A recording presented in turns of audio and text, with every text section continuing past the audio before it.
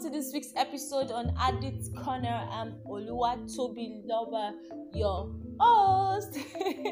Alright, okay, so how was last week's episode? Well, you know what? You can send me an email to tell me how you enjoyed last week's episode. Trust me, you are going to have... I don't know, but I just feel like some people are just so itchy to either ask a question or make a suggestion or say something about last week's episode, and I cannot wait to know what you think. If the episode was helpful for you, that way we can know how many more psychologists we're going to be bringing on the show, so that you can really get yourself all packed up onto perfection, I would say, or getting better with Addicts Corner. Yay! Anyway, I had a blast last week. I don't know about you, but I really did, and she blessed me full time kind of blessing. And so this week we're going to be continuing last week's episode. More like it. Yes. So this week we're going to continue the interview, and she's going to just talk about the issue of shame and addiction. You know, why people don't seek help, why people choose not to seek help, why people would rather suffer in silence rather than get themselves better. You know, it's really a huge situation. I'm just like, why would you want to seek help? A lot of people don't want to seek help. A lot of people, especially drug, until it becomes really detrimental to health, family, people around them, they really do not want to seek help. It's like a thing that they would rather enjoy, or it could be because they are ashamed of it. But you're going to find all of that out in this week's episode. So in a couple of seconds, Miss Doreen is going to be back, and she's going to be talking about the issue of shame. And yes, a sneak peek for some of us. If you're listening to this episode and you're counseling an addict, or you have a loved one, a friend, a family that is an addict, or was an addict, that is an addict, and you've been looking for a way to help them out, it's been so difficult, this is the perfect episode to get that done. I assure you, you're going to have a huge load of information to really help you out here. Anyway, so thank you so much for joining this week's episode. I love you. Okay, I know I sent you a couple of questions last week, but I'm going to skip some questions because you basically just answered those questions already. Oh, really? Yeah, you have. I think there was one I talked about, can anyone become an addict? And apparently you already showed that, when you expose yourself to certain things and you bring yourself to certain situations, you are likely to become an addict if you are not in the right mind and the rest of it. So, and you also talked about the coping mechanisms. You already talked about how effective the moderation therapy can be for a person, and how we can actually manage it, and what you should do to cope with your addiction. So now let's move to something that you just mentioned, which I think is very important. The issue of shame. Why does it always play a large role? I know it plays a large role. It's a shameful thing, yes, but why is it that it's so intense that people do not want to take action? Why? Okay, thank you very much. So, the thing is, you see, most times people take shame and guilt to mean the same thing. Shame and guilt to mean the same thing. Yes, but they are two different things. And shame in addiction, because we are talking about addiction too. Addiction is a feeling of not being good enough, and maybe an action is carried out. So most times, and in addiction, or rather in addict, shame can be caused by a wide range of things, a wide range of factors, a wide range of reasons, because like for instance, a challenging social environment could also be a cause of shame. When you are in an environment where, people who are people who your society, this thing you're engaging in is not common around. And then you find yourself in a situation where you're addicted to this thing, and so this activity or this substance. So you definitely feel ashamed of yourself and helpless. It's a shameful thing to be helpless. To be helpless. And because it gives the person this deep feeling of inadequacy and then a lack of worth. And when you feel you're worthless, you wouldn't even want people to see you around. You would see the need to also hide. And that's why most times you'll find addicts in incomplete buildings around. You will find them in very terrible areas. You know those lingos? Those are the places where you find them. Because that is how they see themselves. So that's why they attach themselves. They are drawn to the kind of environment they think they look like and they feel like. So one of the major roles shame plays in addiction is that it stops the person from getting help. And shame manifests itself in many ways, and it makes it hard for addicts and shame. Sometimes this thing is caused by even the people that are around this person. Aside the society generally, the immediate family, your first contact. Shame can keep a person quiet. And it makes them bury their voice, it makes them bury their emotions, and it makes them avoid people. It also destroys their self-worth. And it makes them feel like, okay, their dreams are impossible. Because when you see that you can't stop this addiction, you would see that every other thing is impossible around you. So you don't see the need to even try any other thing. So, this substance seems to be like, or this activity seems to be like all you have to hold on to.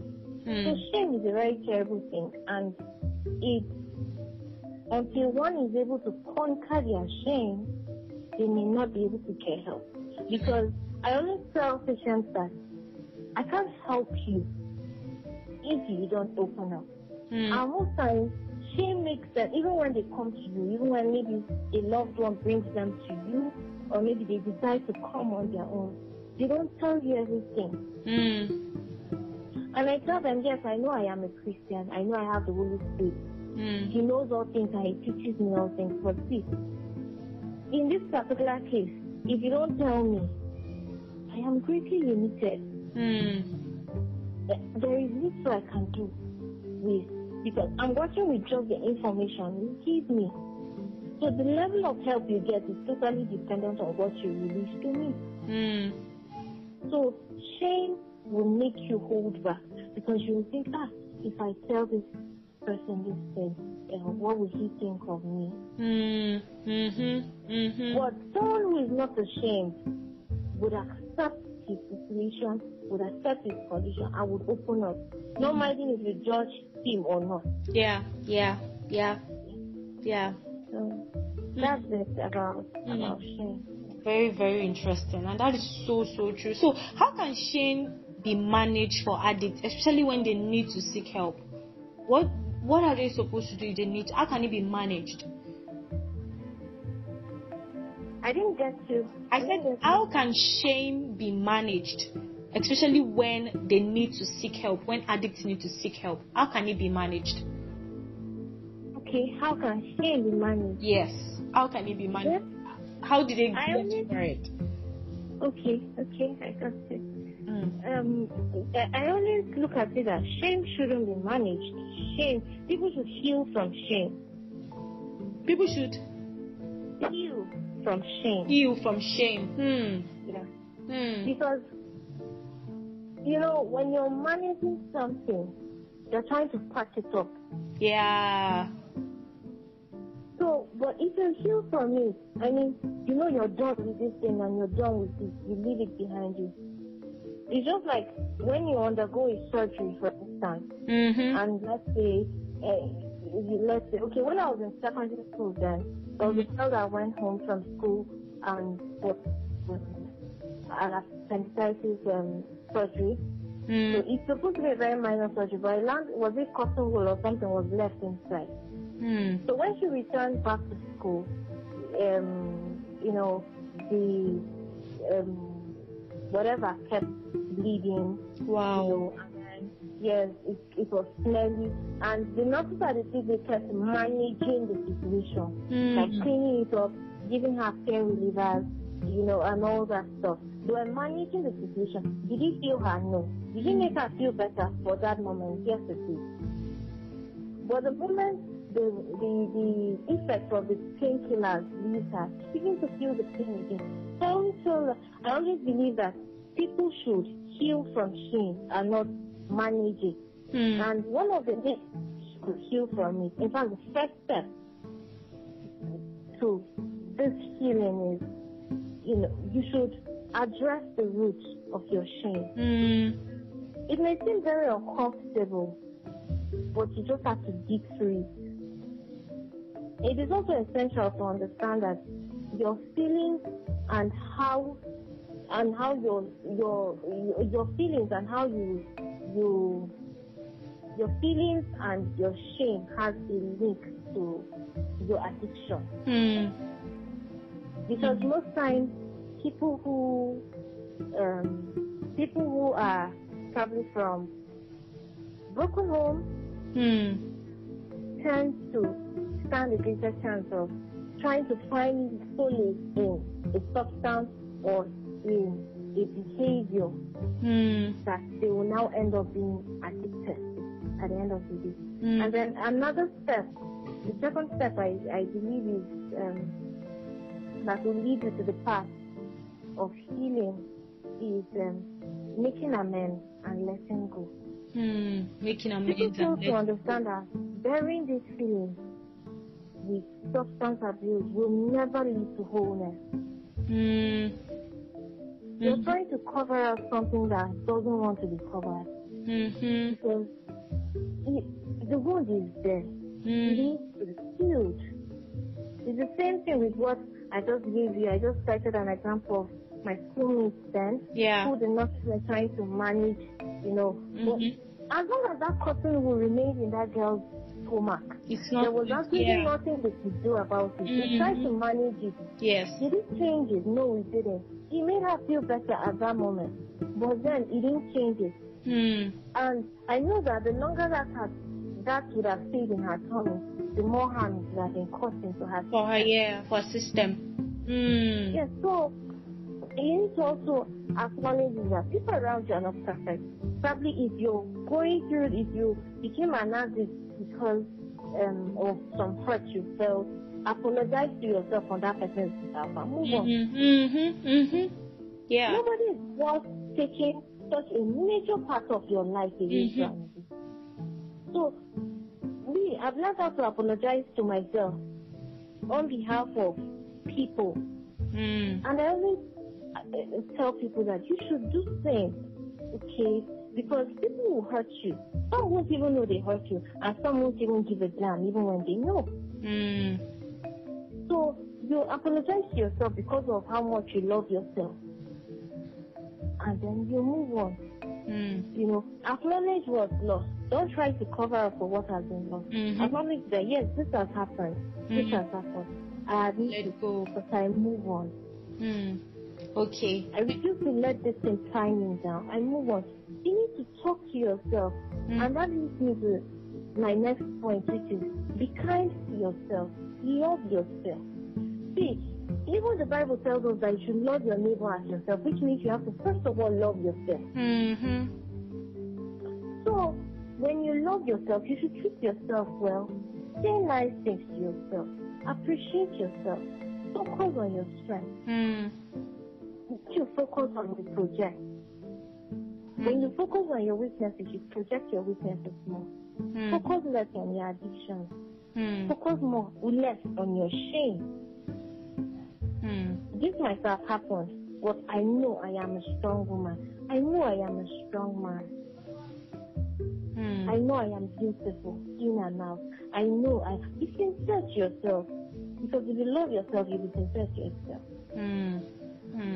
Wow. So acknowledge, let go, love yourself. You're just opening up pages. You're opening up pages.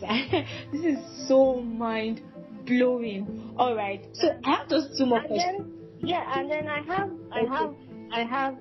And then when you've done all this, you should try to find a safe space.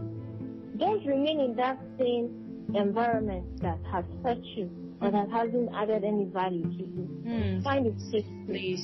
It could be in a family member, it could be in a friend, it could be in a professional counselor. But find a safe space to unpack. Sometimes you just need someone to pour out your heart to. And that's why sometimes I have some clients who would come to me and I just let them talk. For 2 hours they are talking alone. I don't say a word because I know that all what this person needs is just to unpack.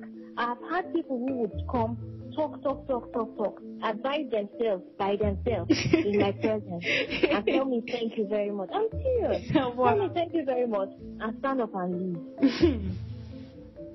Why? Because they just needed a safe space. They just needed someone who was not going to judge them at that time. Yeah. They just needed someone to talk to. But probably they didn't just have someone around them, maybe a friend or a family member who could do that. Probably they just knew that this person is going to judge me, and all that. And then, so when they come and I perceive that, I just let you talk. I just let you unpack. At that point, if you don't ask me anything, I have absolutely nothing to tell you. They cry alone. And in such situations, we don't even get to tell them, okay, stop crying. No, you're unpacking. Your tears is also a therapy. Yes, so you have to just let it go. Just let it go. You just have to let that person pour it out. It's not weakness to cry. Yeah. It's healing. It's healing. So you need to take yourself out of the hiding and put your words in the light. And the next thing is you find yourself tending towards that path. Because as you pronounce those words, you would meditate on them, and then you just see yourself acting them out at some point. Your life begins to turn towards that direction. Yeah, so that's it about dealing with shame.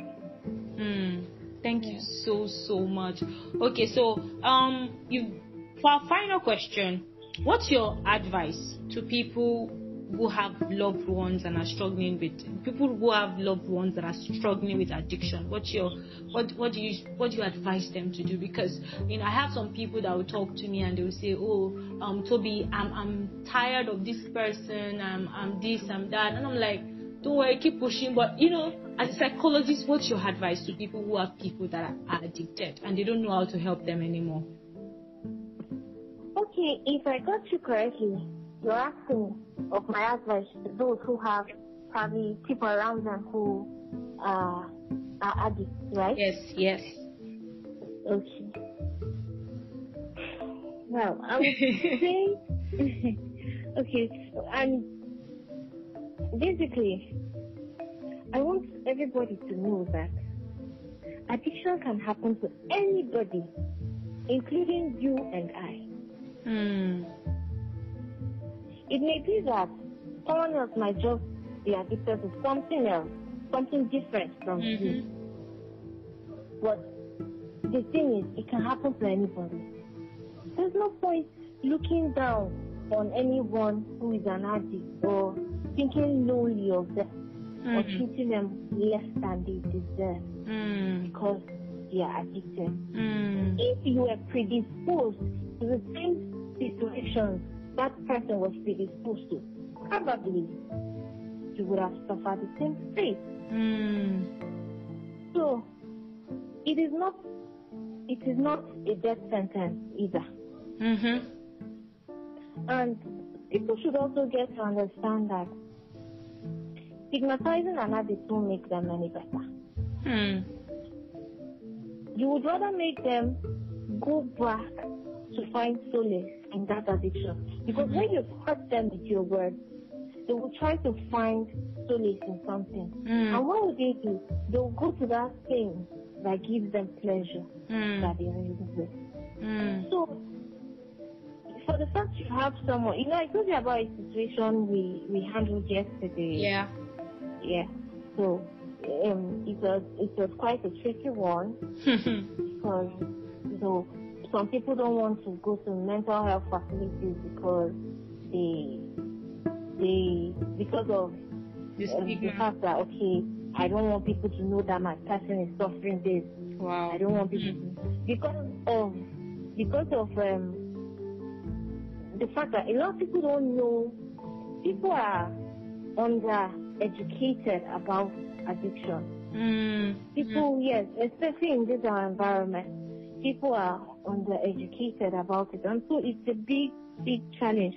When you refer someone to a mental health facility, or when they hear that someone went to a mental health facility, the stigma, they don't look at you like, okay, like even in the hospital where I work, for instance, when you go to the gate and you tell them you're going to the Department of Behavioral Medicine, you don't ask any other question again.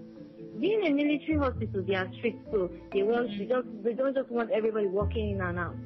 So when they ask you, if you want wear racks, when you get to that gate and they ask you where you're going to, and you say Department of Behavioral Medicine, they'll say, okay, you can go, ma. You can go. They will just allow you go in because this one. You don't know what's you people call it now we're infected. So the person just be going ahead. He or she is going to get, he or she will get help. But that's always the case. It's not only mad people that seek help. I mean, people will start looking at these things this way. So for the fact a person is an addict doesn't make that person any lower than you. The person only has a challenge. It's not a death sentence, and we should treat our loved ones who are suffering addictions with love, because the battles they undergo within them are terrible. They fight a lot of battles. You're fighting yourself by yourself. It's very tough. The least you can do as a loved one or as a person around an addict is to love them. Show them love. Say positive things to them. When you do these things, see, I always tell people, what you keep on pronouncing, you project. And that's why I am always cautious of the fact that parents should stop calling their children idiots, ghosts. You're insulting this, you're calling this person his name. Because that is part of the person that you're projecting more. Especially when you're such a significant figure in that person's life as a parent or a sibling or a close friend. When you say such things, you hurt them. And that's why we've had so many cases of addicts who committed suicide. Sometimes we would say that it is the substance that killed them. No, they killed themselves. A good number of times they killed themselves, but these things were covered up by saying that because that it is substance or activity that killed them. And that's because they feel worthless. Because even their loved ones, even the people around them who are supposed to be their loved ones, did not play their role of showing them love. There are times when an addict is going through so much, they've lost hope, they've lost faith in themselves, but because of the kind words of a loved one, sometimes they just keep trying to get better because they want to make their loved ones happy. Because they know that someone somewhere believes in me. And most times when the loved ones of an addict fail them and the addict probably commits suicide, it is after this irreversible act of suicide has been done that you would now see that their loved ones begin to regret and they begin to wish they had treated the deceased better. But at this point, there is little or not, there's nothing you can do. And most times, when they get to that point, what they do is they get depressed. Mm. And when depression gets very severe, because they don't even believe in mental health treatment, they would try to hide these things, cover it up, and then this depression begins to progress. Mm-hmm. And then probably sometimes they will now decide to, they themselves find solace in some substance or some activity that would now be destroying their own life. You know, and then that is how mental health problems, mental health challenges now keep continuing in that circle. You know, so if people are educated more on this thing, which I really hope they would one day, I believe that we would treat addicts better. So we help them. One person around us is challenged. We all are. Yeah. All we need to do is help that person get better.